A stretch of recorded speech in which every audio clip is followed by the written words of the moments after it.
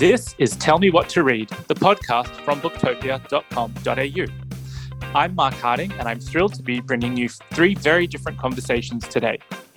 First, Christos Tsiolkas, author of Slap and Damascus, talks about his new novel 7.5 with Ben Hunter. Then, Ben meets best-selling thriller author Sarah Foster to talk about her new book, The Hush. And in our final conversation today, psychosexologist Chantelle Otten talks about her new book, The Sex Ed You Never Had, with Stefania Campogna. Check the show notes for timestamps for each of these conversations. Now it's over to Ben Hunter for his chat with Christos Tsiolkas.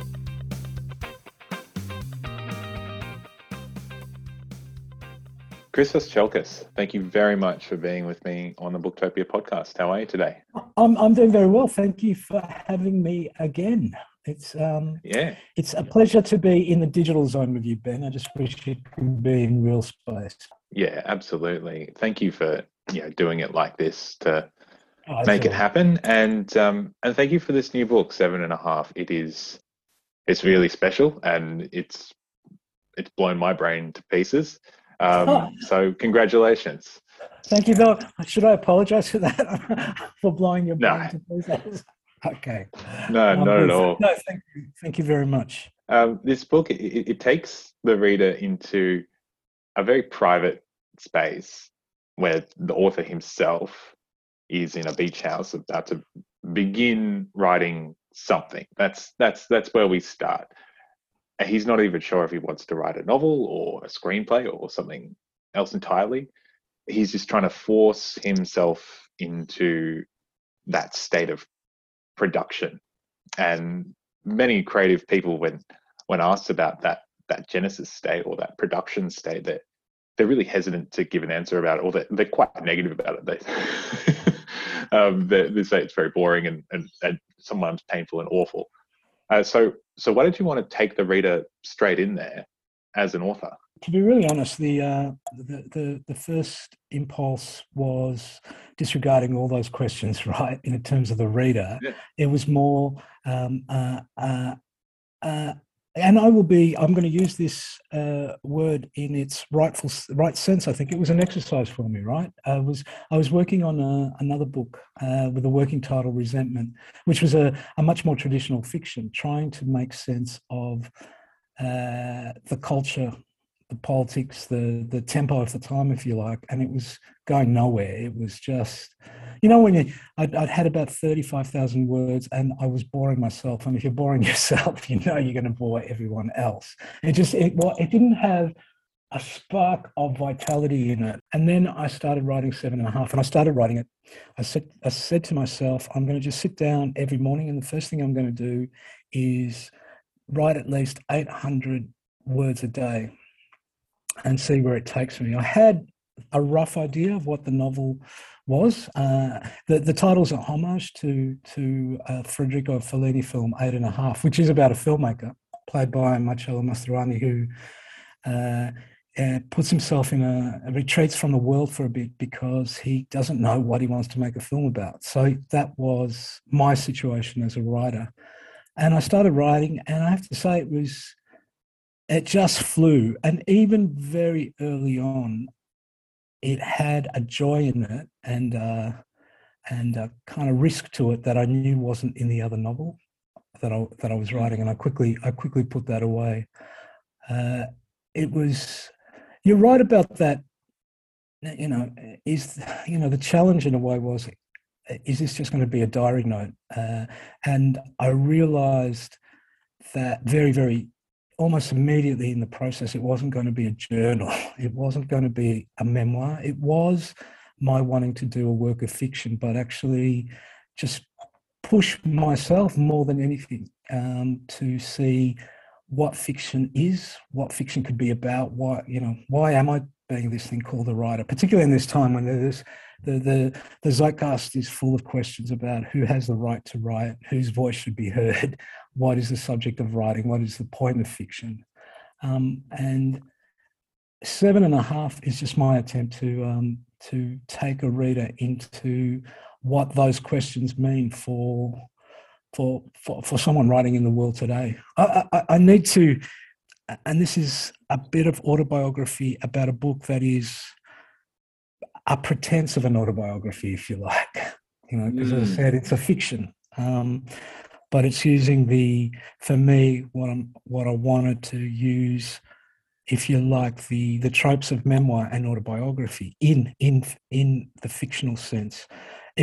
I had just come back from overseas with Wayne. It was middle of March. I'd been away for only 9 days because in the UK we were going to start a driving trip for our 35th anniversary, and then something called COVID hit.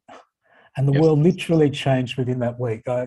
We'd landed in London on March the 9th, and we were going out with mates and drinking in the cold and hugging and kissing and embracing. And literally within that week, suddenly there was social distance. Suddenly you couldn't get a flight out. We were incredibly fortunate.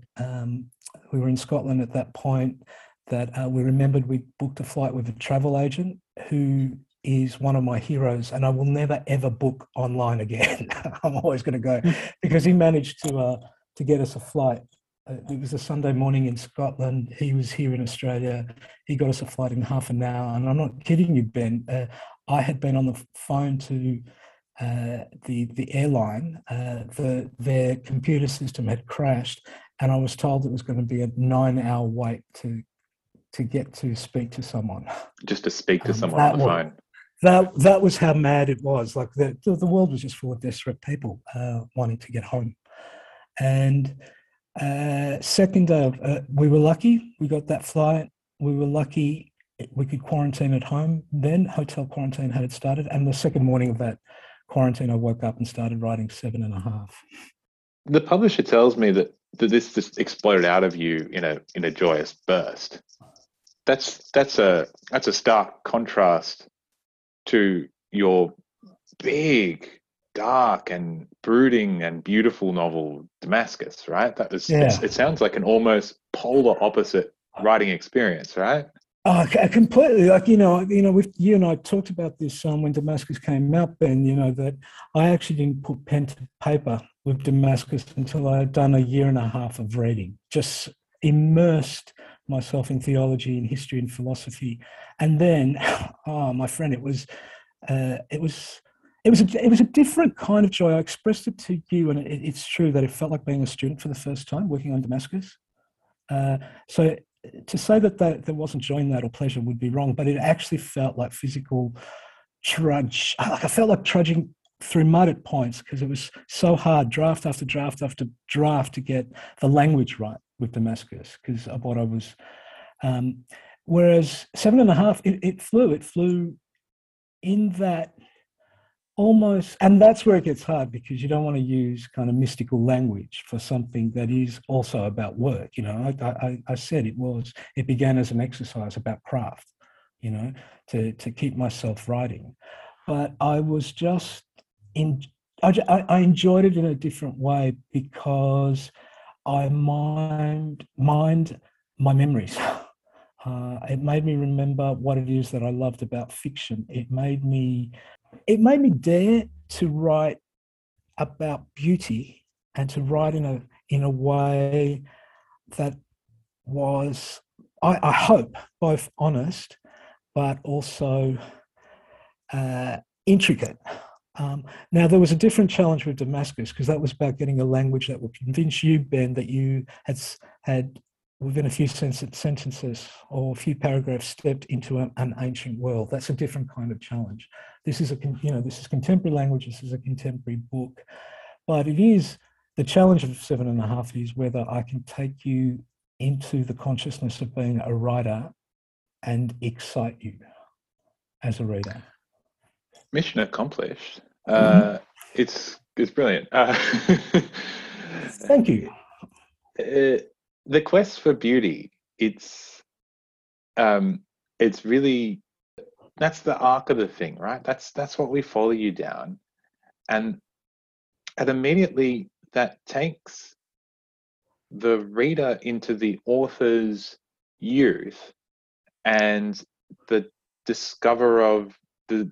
kind of discovery of desire and sexuality and and the evolution of love. It is very special. There's some of my favorite parts of the novel to read. Could you give the listener just a taste of the sights and smells of that migrant community in Melbourne that you take the reader into?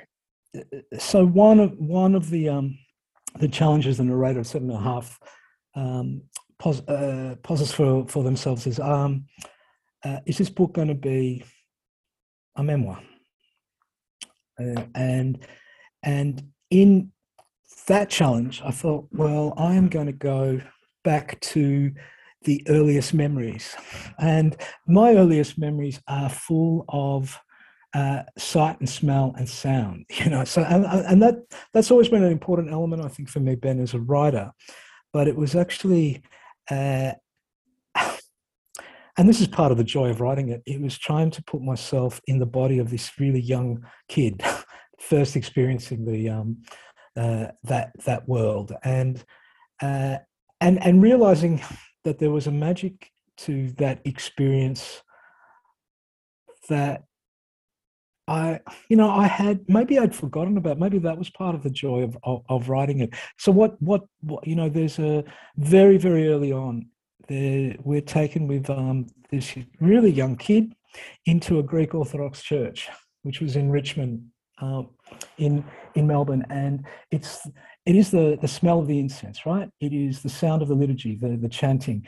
It is the smells of the candles that are burning in the iconostasis, but it's also the hair and of the women. It is the skin of the men. It is the smell and sweat of men, and they are intoxicating and arousing. And in writing that particular early sequence, I realized too that I was talking to someone about this just the other day, and maybe that this is something that is particular to my time and place, a history both individual and social. But this is the late 60s, early 70s. That would be the early 70s, I guess. So it's just before the great transformations, or just at the beginning of the great transformations of sexual politics. It's the recollections of a queer adult thinking back to his childhood and realizing that Eros was there right at the beginning, right, really early on. And Eros is sensual, and Eros as sexual as well. And that was part of the joy too, to say that the search for beauty for myself is it can't be separated from the erotic, and that isn't just beauty as innocence. That's also beauty as danger. That's well something said. That became really, really important in the writing of this book. That if you really are going to challenge yourself to write about the meaning of beauty, you can't simply be a romantic about it, and you can't sanitize it. And that's why I begin with a Genet quote.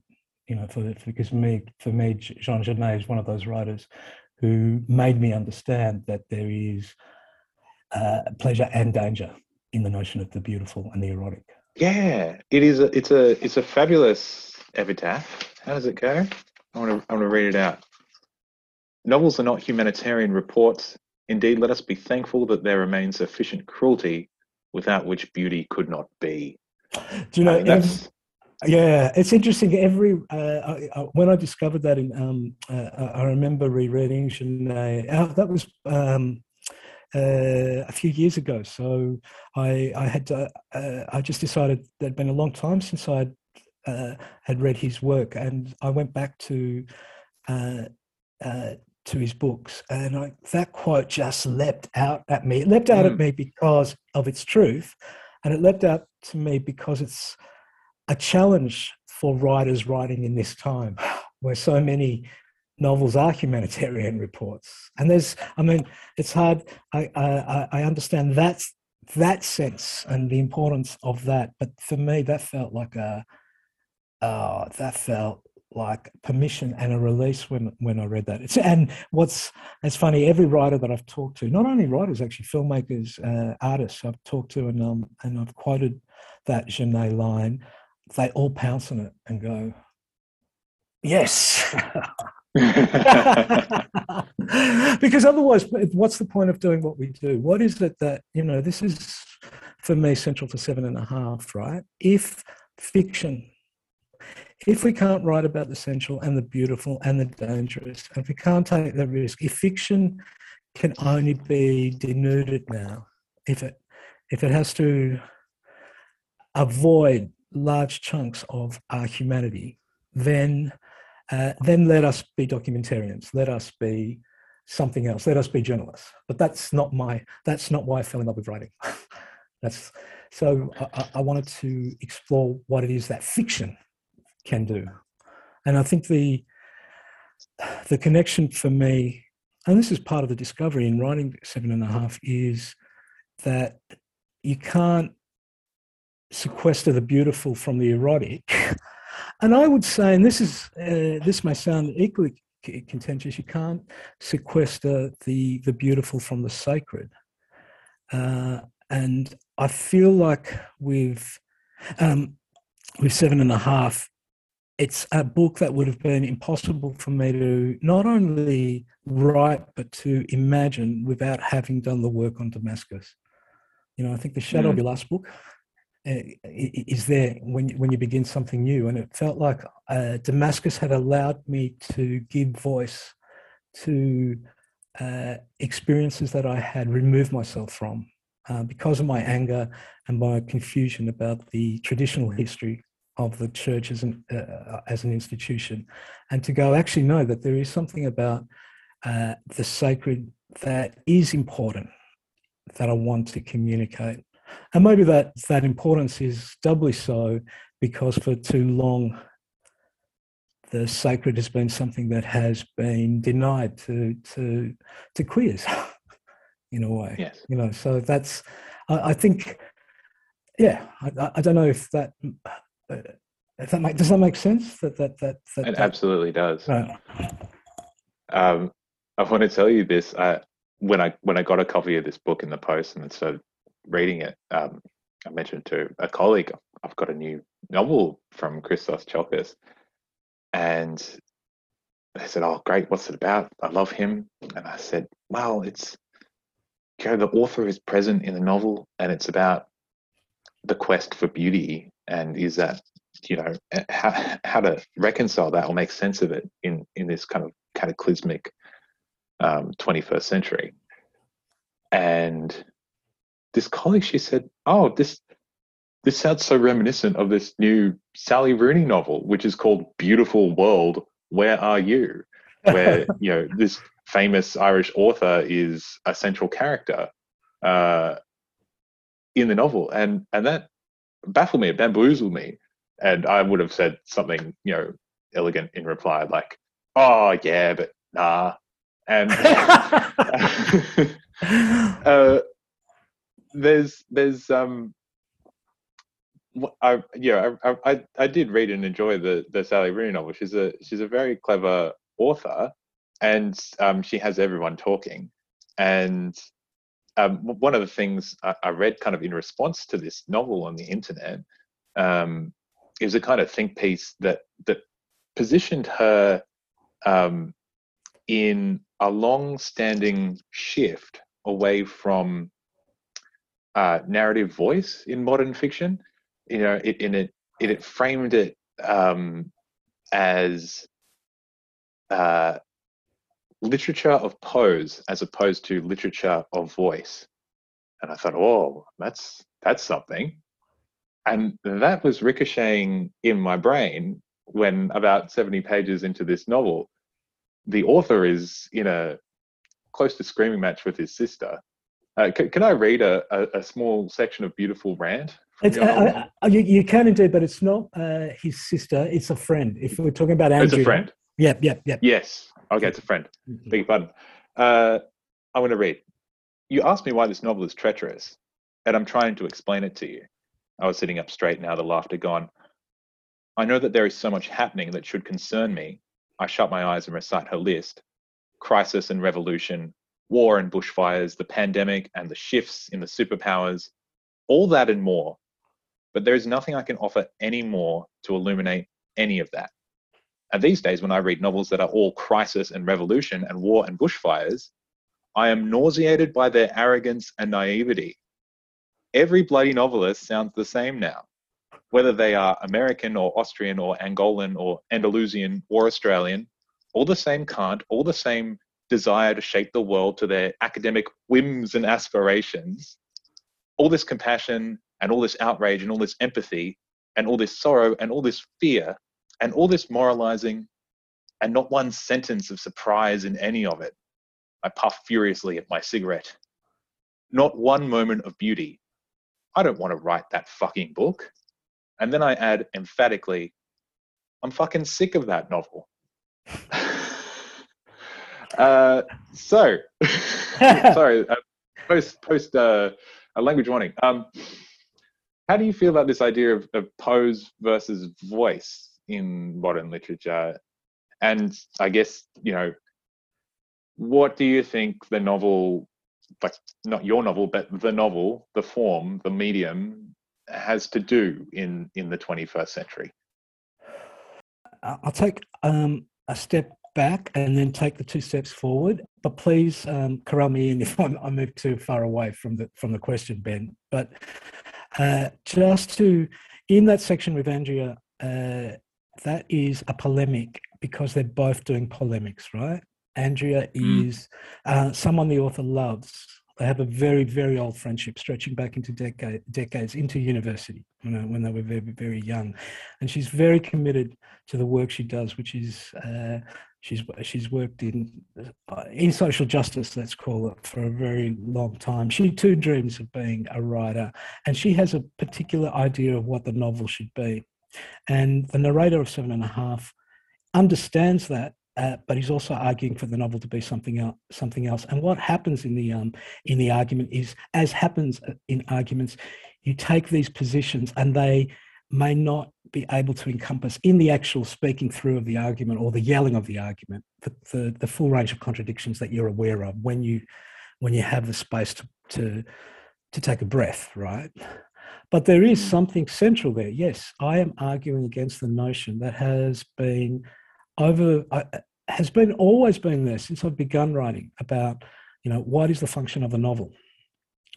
But it feels like that idea of what the novel should do has accelerated over the last 10 years, 15 years, so that it needs to change the world.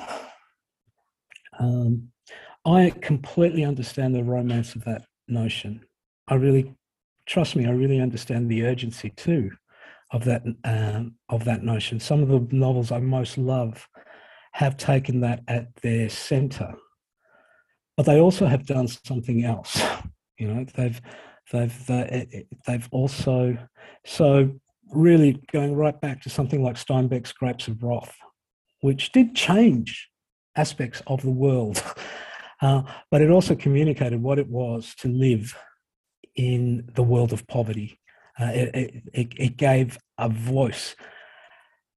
It is really the simplest thing to do, to look back at someone like Steinbeck and go, he wasn't part of the Dust Bowl, right? He had no right to write that novel. He had, that it was a pose.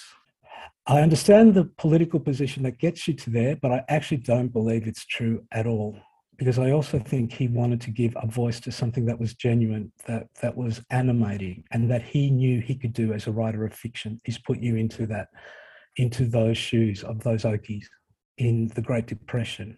I mentioned Grapes of Wrath because it was my father's favourite novel, because he read it, and his reading was really, really slow. He only had 2 years of primary school, and I found a copy in Greece a long time ago and gave it to him, and he read it really, really slowly over a long, long period of time, and loved that novel because it communicated something about a poverty he knew.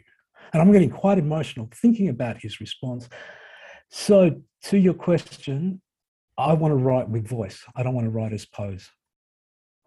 I can play with pose, and there is playfulness in 7.5. That's part of its joy. And as I said, I'm very aware that it is about Christos Tsiolkas, but it's also fiction. But the truth of the play is, I hope, more than me just posing. It's more than me just being world weary. Even when the character rants in that way to his friend, when he goes off to the sea that night and thinks back on the argument and I hope there is a real sense of the writer wanting to think, how is it that I can give voice to something?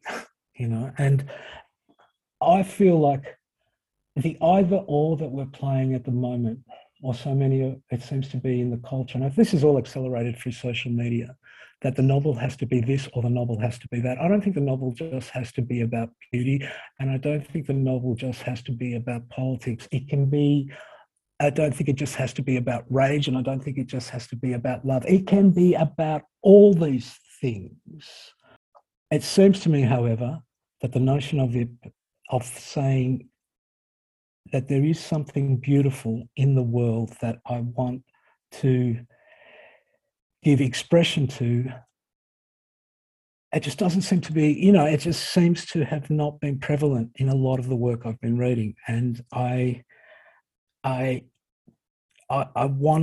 to give that voice. I wanted to hear that voice. I wanted to understand that voice. I wanted to chase that voice in writing 7.5. And again, none of this would have been possible without Damascus. When you read out that argument between Andrea and the narrator, there, and apologies to listeners who don't know either know my works, but there is in Damascus an argument near the end of the book between Paul, the Saint Paul of the Bible, and Thomas, who I have made the twin of, Jesus. And it's actually the same argument.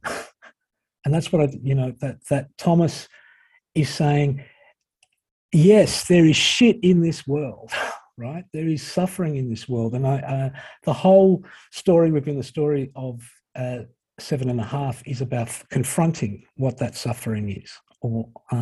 But if you ignore the moments of stillness to also contemplate what is beautiful in the world, I think that you do yourself a disservice, but you're also doing the art of fiction a disservice as well.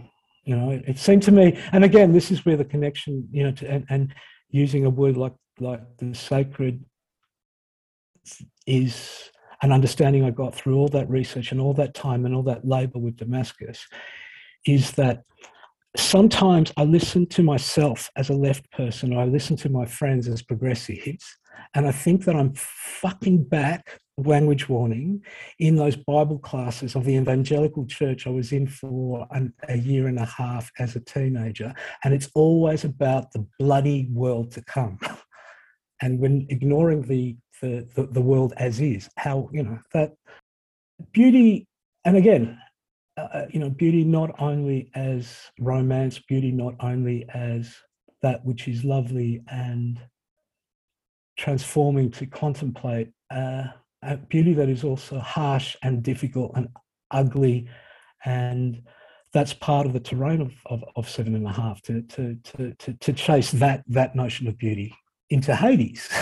He goes to the underworld in order to discover what fiction can be, what beauty can be. I couldn't imagine being more daring than you already are, Christos. I appreciate everything you do, and thank you very much for giving me some of your time today. Big thank you.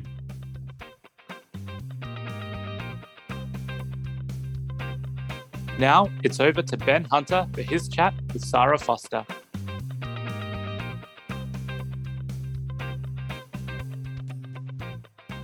Welcome back. I'm Ben Hunter, and I'm with Sarah Foster. Welcome to the Booktopia podcast.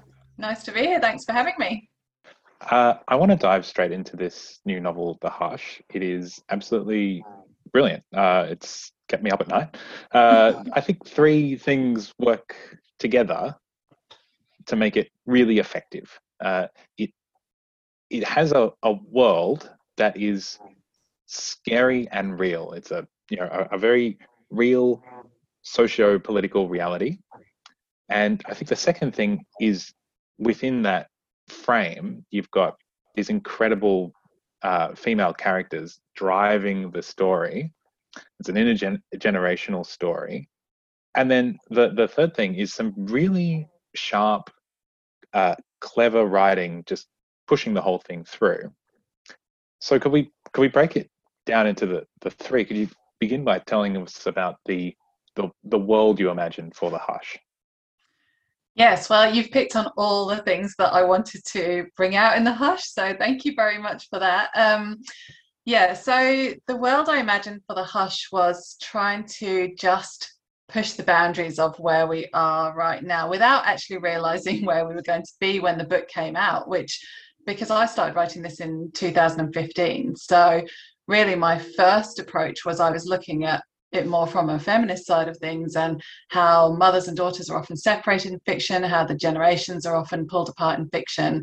And I looked at that quite extensively to begin with, and I didn't know exactly how I was going to build the world for probably a couple of years. I was really working on the characters first, and then I was looking for my way into this world. What could be happening in this world? What could be happening in this world? And eventually I realized that the situation was these unexplained stillbirths, which was awful when I realized it, because it's a horrible, horrible thing. But it was also intimately connected to the female experience. And at that stage, we hadn't had the pandemic situation that we've had. So it felt very much like a futuristic approach to a book. And really, as I've been writing it, I have been changing it and tweaking it, because events have unfolded alongside the writing of the book, and it's just become ever more relevant and topical, which has been quite scary. It certainly has. Can you introduce us to the two female characters whose perspectives you shift between? You've got the teenage Lainey and her mother, Emma, who is a midwife throughout this whole crisis. I found them both really relatable and brilliant in their own special ways, and just believable. You know? They're not superheroes; they're just regular people in incredible circumstances. What can you tell our listeners about those two and their estranged Australian grandmother, Geraldine? Yeah, well, I do like to write about regular people caught up in extraordinary circumstances. So these two are very much that. Emma is a single mum. She's a midwife at the local hospital. She is just a hard worker, wants to help the women. She's always wanted to help the women who are giving birth, but particularly in this current situation where they're under so much stress. The government have really clamped down on women's rights. So they've got a lot of surveillance going on even around birth. They've got cameras in birthing rooms to try and record what's happening so they can figure out what's going on with these babies. She is very much coming from the angle of what it's doing to these women, and she is fighting back wherever she can against this kind of slow creep of intrusion that's actually tearing these women apart psychologically, just at the moment we're on the cusp of a change and becoming a mother. So she's very involved in that, but also has a 17-year-old daughter that she really wants to care for and connect with. And of course, as is the way with teenagers, Lainey is getting more and more independent, growing apart, wanting to do her own thing. Emma has not got that quality time available to her because of her work to stay connected to her daughter, which again, I feel like is very topical for many women nowadays with full-time work, particularly single mothers, of course. And so despite this yearning to connect with Lainey, Emma is feeling the gap. And I think Lainey is too, but in a much more, she doesn't directly acknowledge it. You know, she's not aware of it as much as a teenager. But Lainey is a student at the local high school, and she goes to school with the son of one of the politicians. He's the health secretary. And so she is hearing a lot about what's going on in the government side of things. But also one of their friends called Ellis has gone missing. She was known to be pregnant. She's the same age as them, 17, and she's been missing for a while. So Lainey's really caught up in what's happened there as well. And these kids are just in such a stressful environment, really. They are not only watching that happen, they are aware of creeping climate change. It's kind of not mentioned heavily in the book, but there's this general background of floods and all sorts of things that are going on, melting icebergs, and they are trying to react. They are trying to be empowered as teens and take control and have a voice. But again, the actual surveillance and the government clampdown on freedoms is extending to teenagers, protests, all sorts of things. So they're finding it really difficult to have a voice. The one thing I found particularly creepy is the watches they have to wear. They can track their location, and they're not quite sure, who's watching, and are they being listened to? And there's an element of, they wouldn't surely, who would be listening, like who would care? But also, what if they do care? Absolutely. And my friend is missing. It really gets the hairs just raising on the neck, because it is so close to our own experience right now. At the same time as being, it fits the format of the dystopian future novel. It does feel super timely in the political climate, to say the least. I understand you mentioned a doctoral study that you've been doing, but you've also been writing a number of thrillers, honing your skills over the years as a novelist in the psychological thriller sphere. How has that kind of prepared you for this novel, in a sense, and how has your writing changed over the years? Yes, well, I love writing thriller-esque books that have that pace behind them, but also speak to contemporary events and social commentary and different things that are going on. So in earlier books, I have looked at lots of different elements of contemporary society. So in Shallow Breath, I was looking at how people relate to animals and animal rights. And in All That's Lost Between Us, I did kind of the slow creep of social media into teenagers' lives and what that meant and how it affected a whole family. I think the difference with this one is that I often like to look at things on a very personal level, how it's affecting the intimacy of relationships and the mysteries in that intimacy. But this one is completely different because it's got that political backdrop, that world building backdrop. And I think I needed to have the practice to have a bit more courage to take on that massive world build, because that's a really big challenge, to organize everything and to keep both stories flowing, to keep the big sense of the overview of the world going on, and also this very personal story about these women. I mean, I know you asked me about Geraldine last time. I didn't get to Geraldine, but the glory of these women is that Emma and Lainey are just living very ordinary lives, but they have this amazing grandmother as well, Geraldine, who is very outspoken and has been for a long time about female rights and what's happening in general in society. So there's a lot of different takes from the female perspective in the book. I didn't want to write a mono female experience. I wanted to absorb as much as I could of different experiences, perspectives, things that I'd read about. And these different characters bring out all those different elements of the book into the world, into that crazy world that's going on, and provide a kind of a multifaceted view of everything that's happening. Yeah, Geraldine is interesting. She's very separate from Emma and Lainey, and into her own kind of echelon. She's she's a TV talking head and a kind of feminist icon. People are getting books signed and such. And there's should tell you as well. Can I? Oh, sorry. Can I tell you something about Geraldine?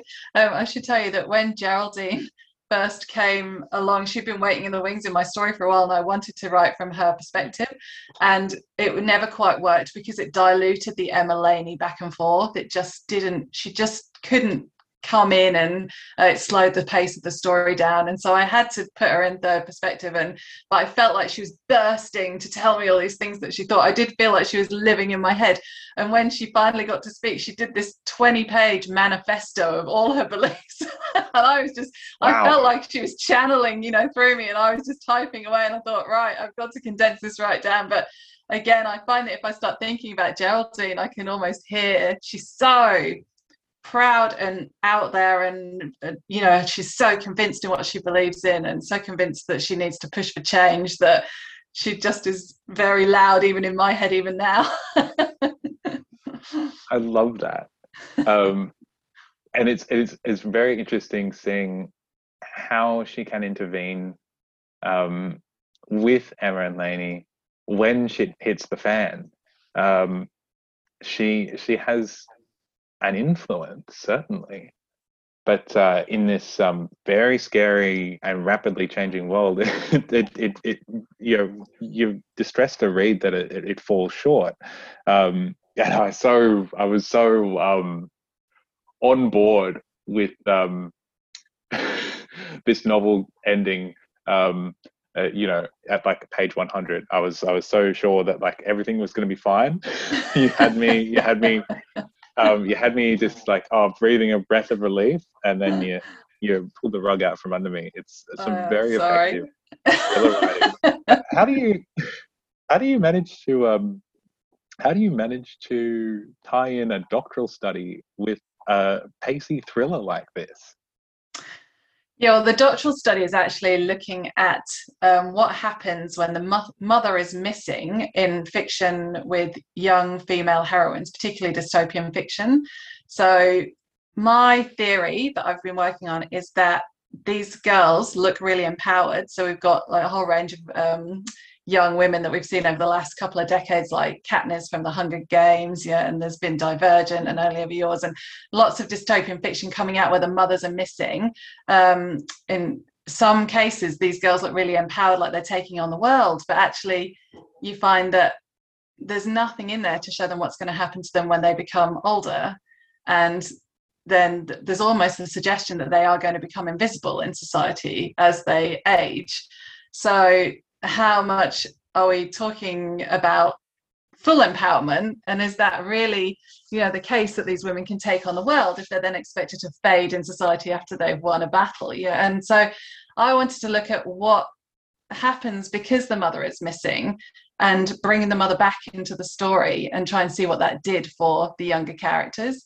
I know that there's a trope of taking the mothers out of the story or the parents out of the story because it suits the narrative. It allows the kids to have agency. But because that's now so common, I wondered whether there's something else that we're actually saying by cutting out that generation. And I know I'm looking at mothers, but you could easily look at what it does to men as well, fathers and sons.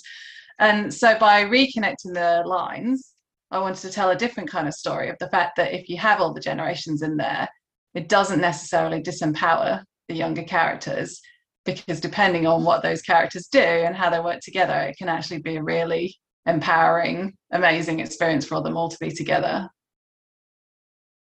I love that. And what a story you've told. It's just, I think it's brilliant. I can't wait for people to be reading this. What direction do you think your writing might take next?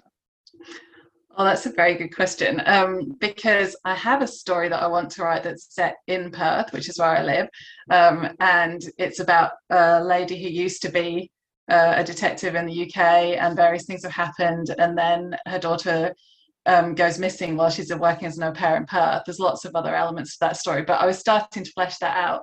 But then I've always had the idea that The Hush isn't finished, and as I am working on The Hush now, the characters are still talking to me, and I'm going, oh, are we going to go back in this? And I'm thinking, we haven't really had that conversation with my publisher yet, so it might be a conversation we need to have. So I could go in either direction. I love working on the close psychological thrillers where it's those really close relationship family stories with a mystery inside them. But I also really love this world. I don't necessarily feel like we've finished with that world yet, but we will have to see. Oh, you heard it here first. You did. Sarah Foster, thank you very much for being on our little podcast today. Thanks for having me. It's been great. Now it's over to Stefania Campogna for her chat with Chantel Otten.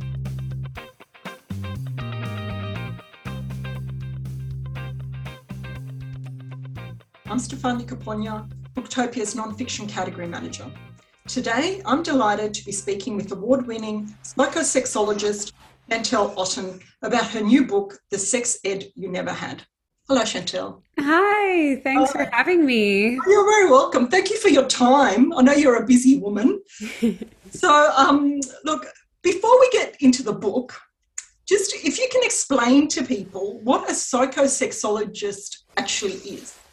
Yeah, so basically it's, I'm someone who studies sexuality and I focus on improving people's sexual lives through therapy. So I am a therapist who specializes in sex. I run the largest sexology clinic in Australia. We have a team full of other sexologists. We sit down, we do talk therapy, and we try and work from a really holistic point of view on making people feel good within their sexual lives and free of pain or discomfort or dysfunction. And so how did you discover this career? And was it something early on that you knew you wanted to do?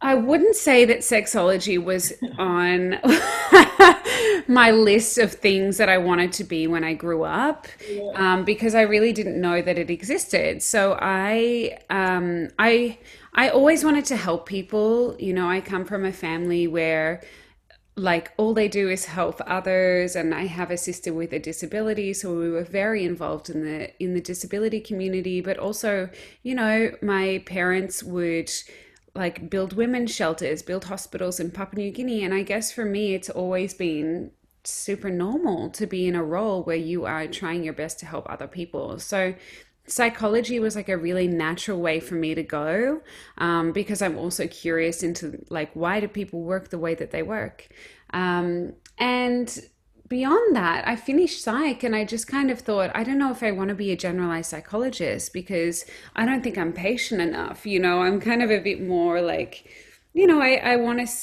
couldn't sit with people for years. I'm not that strong. I think psychologists are very strong in their dedication to that.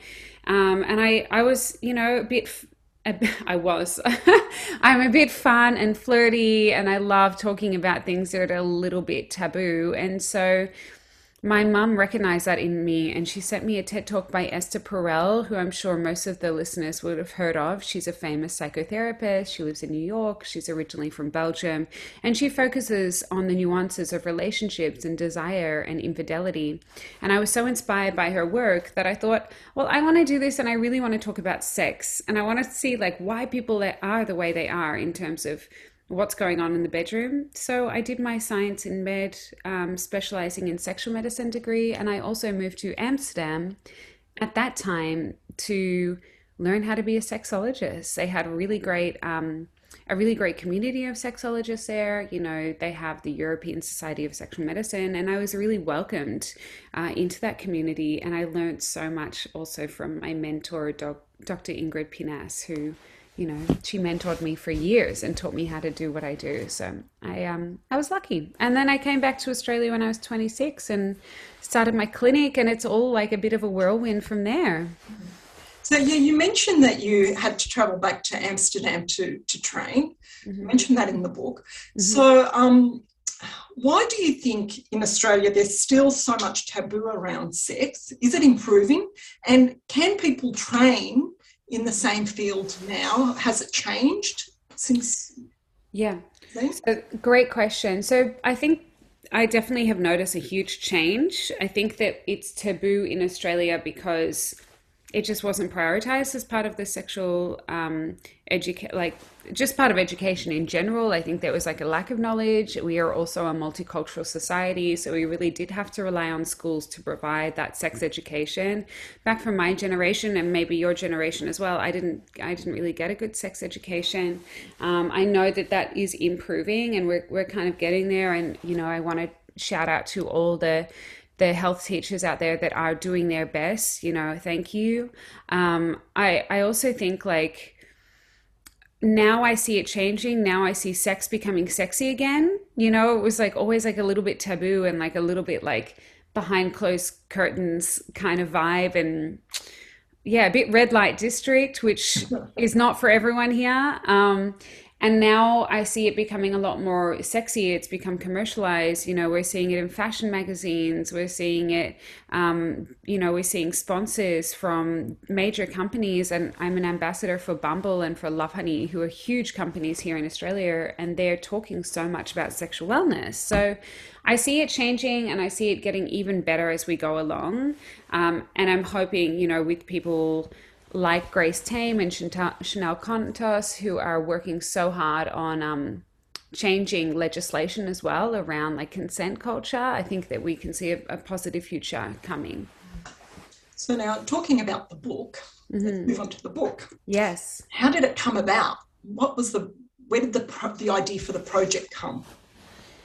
It came about because I just noticed that my patients and my followers were asking the same things, and so many of them just had such a lack of knowledge around sexuality, even just about like naming their genitals, their menstrual cycles, like what was going on in terms of how their body reacted to arousal, what an erection was, like it was all questions that we should know, like a foundation, really. If you look at the book, it's not telling people how to have like wild, crazy sex. Like it's telling people the absolute foundation of what we should have learned in sex education in school. And it's a lot of stuff like that we should have learned that we really weren't given the tools to understand. So it came about just because I saw it's not so much a gap in the market. It was just like I needed something to give to my patients so that they could skip forward a few weeks in terms of their training with me, and really get to the point where we focused on how to improve rather than just lay a healthy foundation. So was the initial audience that you had in mind your patients, and then it expanded? For adults, I mean, if I look at my followers on social media and the patients that come into my clinic, they're generally aged 20 to like 45, 50. So literally like that age range was what I was looking at. And now I guess anyone who feels like it relates to them, or that they can learn from it, or even teach their children about it, or their little ones, go for it. I think it's a helpful book for that kind of knowledge. Would you ever consider doing a specific one for schools? Potentially. I will admit, like, it's not my domain. I am an adult, like I work with purely adults. And I think if I was to go into these, like the school, like area, I would really have to, I know that the foundation is in this book. I think I would really have to learn and work with others who specialize in that area to make sure that we do it in the best way possible.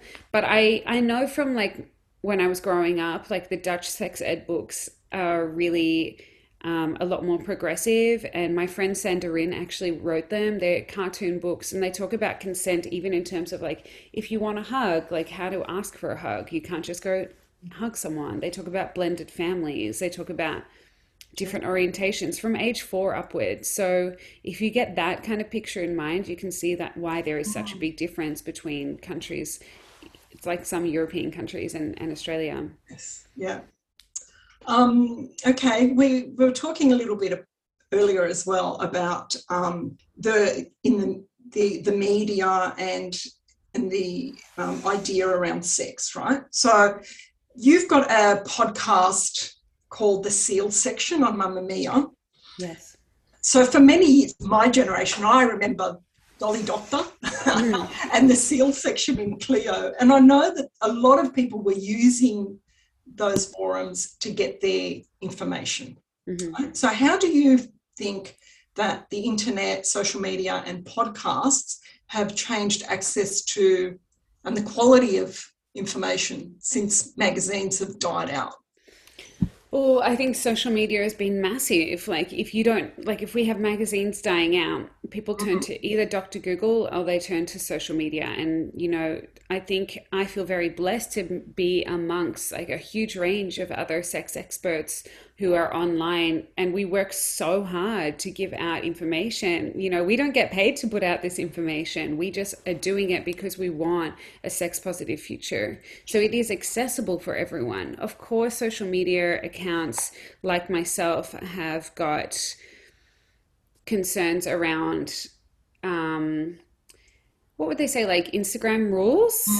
Like, and they, platforms like like Instagram, like TikTok, they really try and censor you quite a bit, so it's not as accessible as I would love it to be, but it's still doing a really good job. And for every one question that someone asks me in clinic, thousands of people on my social media accounts will ask the same thing. So if I can spread that word, I am helping people. But we also have to understand, like, putting out that information takes time and energy and effort when you're already helping so many people through therapy as well. It's a platform to give to reach a lot more people. Yeah. Okay, your book also addresses the issues of shame and poor body image, which have been around for years, sadly still there. So can you tell us a little bit about what you see as the main causes of shame and how they negatively impact our sex lives? I think shame is so ingrained in all of us. It just attaches to different things. For example, I don't feel shame around sex, but I feel shame around different other things that I haven't had the right information given to me around, or that I've been told have to be a certain way. If you apply that kind of methodology to sexuality, it's the messages that you had growing up, or the lack of messages that you had growing up around sexuality, about being open, around all bodies are beautiful, all colors are amazing, all skin types are amazing. And I think, like, it's really sad to me that we've grown up in a culture where, especially as vulva owners, we've been taught that we have to look a certain way, we have to fit into a certain box, and we try and shrink ourselves, make ourselves smaller to fit what a patriarchal society is telling us that we need to be. And that's just not okay, and it impacts on mental health, it impacts on quality of life. People take their lives over that kind of thing. And I think that I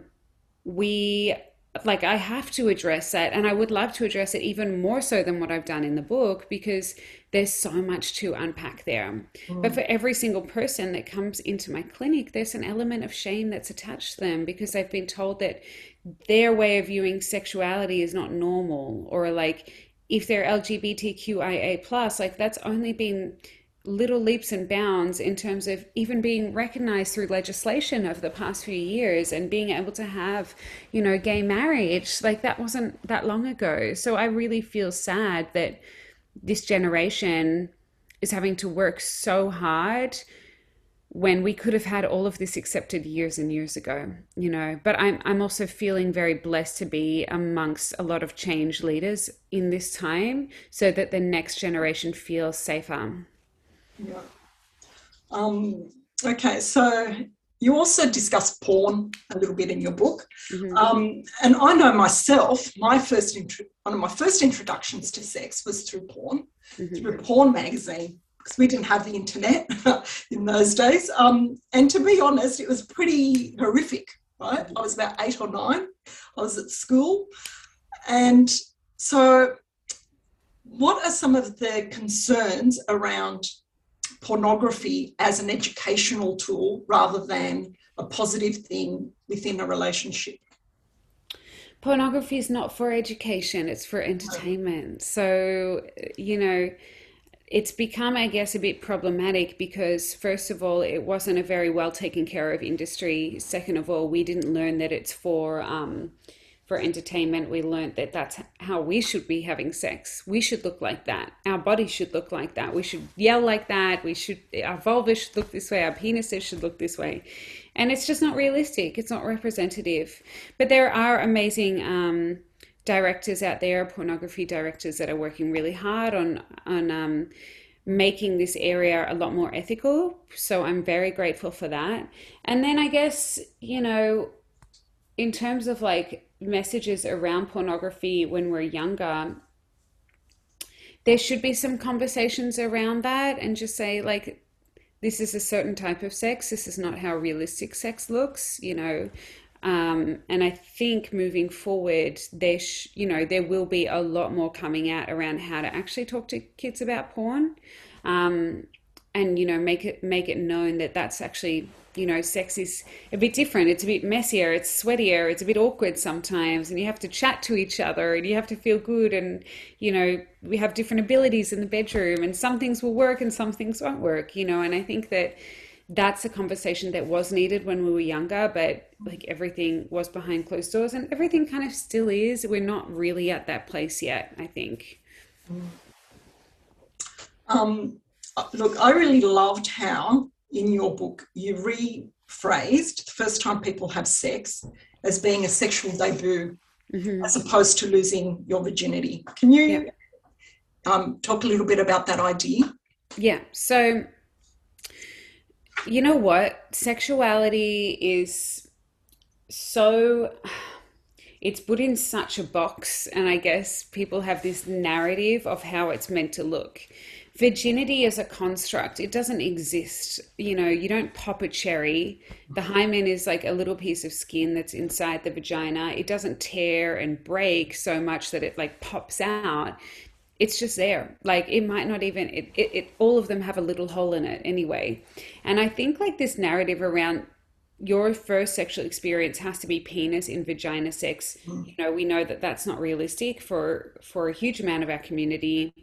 But I also think like, what about like just sexual activities that you want to label as sex, and there's nothing to take. Like, I'm not going to be able to take anything from you if we have a sexual interaction. I think it's such a construct that has been, I guess, like, how would I say, like glorified in movies, like take the virginity, or like, oh, blah, blah, blah, stole my virginity. Like, it's a bit dramatic to me. Why don't we talk about how getting together for the first time and practicing or trying out some new things in the bedroom, that's just like fun and hopefully consensual, and it should be an enjoyable experience that you don't have to say means anything except that you've had a sexual debut. You've started looking into playing, with yourself or with others sexually. Also, a large part of sex education is around having sex safely. Yet there's still a lot of stigma and fear around STIs in our community. And in the book, you also address how both doctors and patients are still embarrassed to speak to each other about sex. So what do you think needs to happen to improve this conversation? I think that the medical system just needs a little bit of a helping hand, and probably there needs to be more sexologists out there that feel like they are able to educate, in the medical profession. But I also think we live in a bit of a disjointed kind of medical community. I would love for things to be a little bit more collaborative, and we're slowly getting there, but there's so much further to go as well. And I think just if you think about like patients, when you feel like something's wrong with you, you don't actually often know how to articulate it. You're relying on the medical expert to know exactly what's going on. But in the medical degrees, they have like a 1-hour lecture on sexuality. So it's very hard to diagnose someone who's having problems when you don't actually know what's going on with them. And you have to also like look at your own narratives. Like, do I feel comfortable with sexuality? Do I feel good about talking about this? Are there other people present in the room, like a mother or a partner about? Can I talk about it in front of them? Like, there are so many barriers to talking about sex that we probably need to, I guess, reframe and reshape to make it a lot easier for doctors who are already having a hard time, you know, having 15 minutes to get a sense of what's going on with someone. Sex is, you know, a lot of it's in the brain. That's the biggest sexual organ. So 15 minutes really isn't a long enough time to be getting a sense of what's happening for that person and their sex life. So working with sexologists is a brilliant way to go. There's a chapter in your book on dating. And you address being single. I really identify with what you were talking about, because I think in our society, there isn't just stigma and shame associated with sex. There's also a lot of stigma and shame that's associated with not being in a relationship. So if you're single, there's something wrong with you. So can you talk a little bit about this, how you address it in the book? Well, I mean, single's great. I think being single's fun. I love being single. You don't have to answer to anyone except yourself. You wear what you want, you eat what you want, you go to bed whatever time you want. And you know, I really think like being single is such a beautiful time in your life. And I always thought it was so super interesting in Australia how we glorified like being in a relationship and, you know, having a white picket fence and pumping out kids. And it's all a little bit scary. It was quite scary to me, you know. And I think like for me, I always found that process, like why we prescribed a certain type of life. I find that really a little bit challenging. I think it's a bit disturbing, to be honest, that we're told that we should be a certain way and that being in a couple is better. In a lot of the cases, it's not better. You know, like there are so many bad relationships out there, but people feel like they need to stay in them because it's just a relationship, you know, because why would you split up with blah, blah, blah? Your life is comfortable. You're okay. You know, there's domestic violence going on and people are scared to leave their partners. And I find that if we can make like being single what it is, sexy and fun and for an adventure and for a story. Like I loved being single. I loved going on dates. I love the amount of stories that I got and, you know, the people that I met and the places I went. I mean, I went all across the world being single. I did the same. I traveled for a year on my own and people just thought it was weird. Yeah, I loved it. And I think like, I wish that we could glorify being single and being with yourself more, sitting with yourself, you know, working on yourself. All of that is super important. And I feel for my friends as well. And like for other people in my community, like that maybe haven't even had a relationship or that might have had a few relationships. They don't work out for a reason. You know, we also need to say like relationships, it's not a Disney movie. Like relationships are hard, they're gritty, there's tension, you know, but if you have things like expectations of who you're meant to be and who the other person is going to be, there's always going to be resentment there, right? So I think there's a whole lot more that we need to say in terms of being single and also being in relationships, talking about the kind of gray areas there and how to navigate them, and also how to just like be secure in yourself enough to be in that relationship is super important. So, you know, I have some rules for dating in the book, and I always say, like, just go for the story. Like, you want to have a good story to tell your friends, especially now. We've been so boring in COVID. Like, go dating. Go to get some stories from me. I want to hear them. And speaking of that, you have checklists in your book as well, which I loved, because I love a bit of homework. So just to wrap up, because we're coming up to our 20 minutes, what do you want people to get out of this book, and how can those checklists that you have at the back of your book help people to have good sex? They are there as a guide, as a friendly helping hand. You know, it's me and you against whatever concerns that you have. I just want people to feel like this book allows a safe space for them to learn.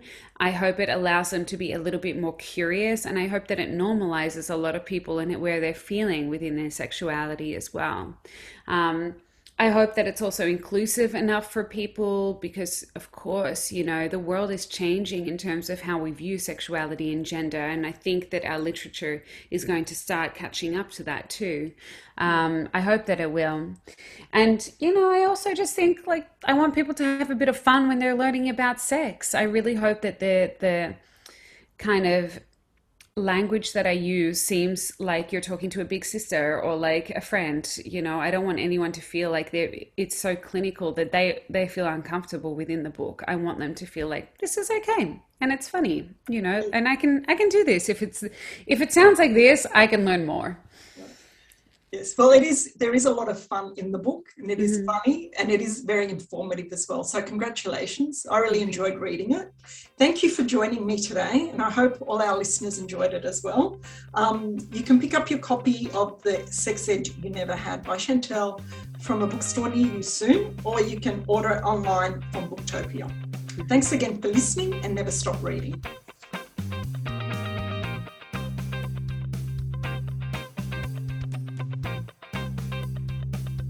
Thanks to our guests, Christos Tsiolkas, Sarah Foster, and Chantelle Otten, and thanks to you for listening.